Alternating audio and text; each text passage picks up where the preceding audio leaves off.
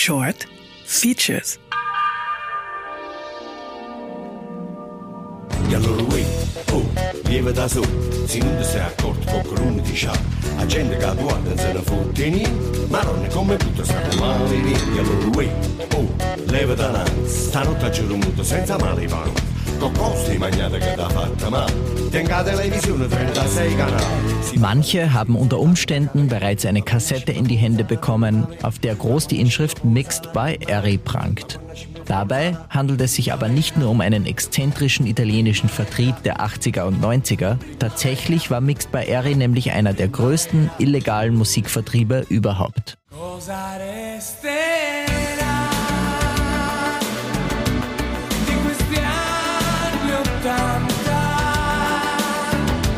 Mixed by Erry begann dabei in den späten 1970er Jahren in Neapel. Enrico Fratasio, Spitzname Erry, will gerne DJ werden und versucht sich in einem ersten Schritt darin, Mixtapes und Albumkopien auf Kassetten zu pressen. Anstelle der Berufung zum DJ findet Enrico jedoch einen anderen Job, denn die Kassetten, die er herstellt, verkaufen sich.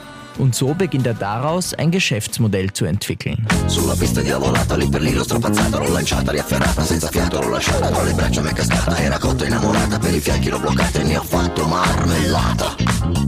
Zum einen nimmt Enrico einen Kredit auf, um große Mengen an Hi-Fi-Kassettenrekordern zu kaufen. So kann er eine Vielzahl an Kassetten herstellen. Zum zweiten holt er sich Hilfe von seinen Brüdern Peppe und Angelo. Zu dritt errichten sie schließlich ein regelrechtes Kassettenimperium und schaffen es, zum drittgrößten Musikvertrieb in ganz Italien aufzusteigen.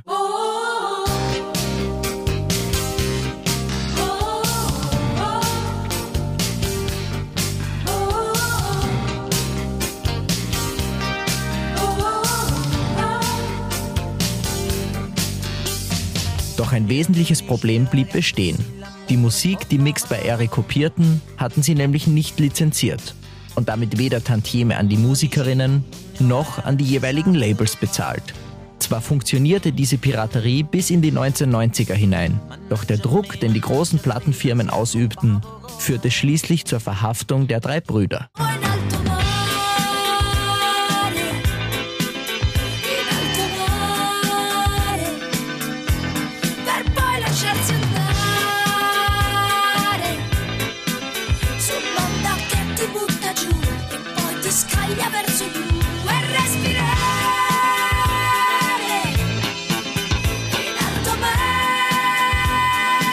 So wurden Enrico, Peppe und Angelo 1997 von der italienischen Polizei verhaftet und wegen Urheberrechtsverletzung zu einer Strafe von je 4,5 Jahren Gefängnis verurteilt. Obwohl die Musikpiraterie schließlich mit der Digitalisierung weiter steigen sollte, war Mixed by Erry doch ein besonderes Phänomen, das sogar den Weg in unsere Musikregale gefunden hat. Seit dem 2. März ist auch eine gleichnamige Verfilmung von Mixed by Erry in den Kinos, die die Geschichte der drei Brüder nacherzählt. Julian Umhaller für Radio Superfly.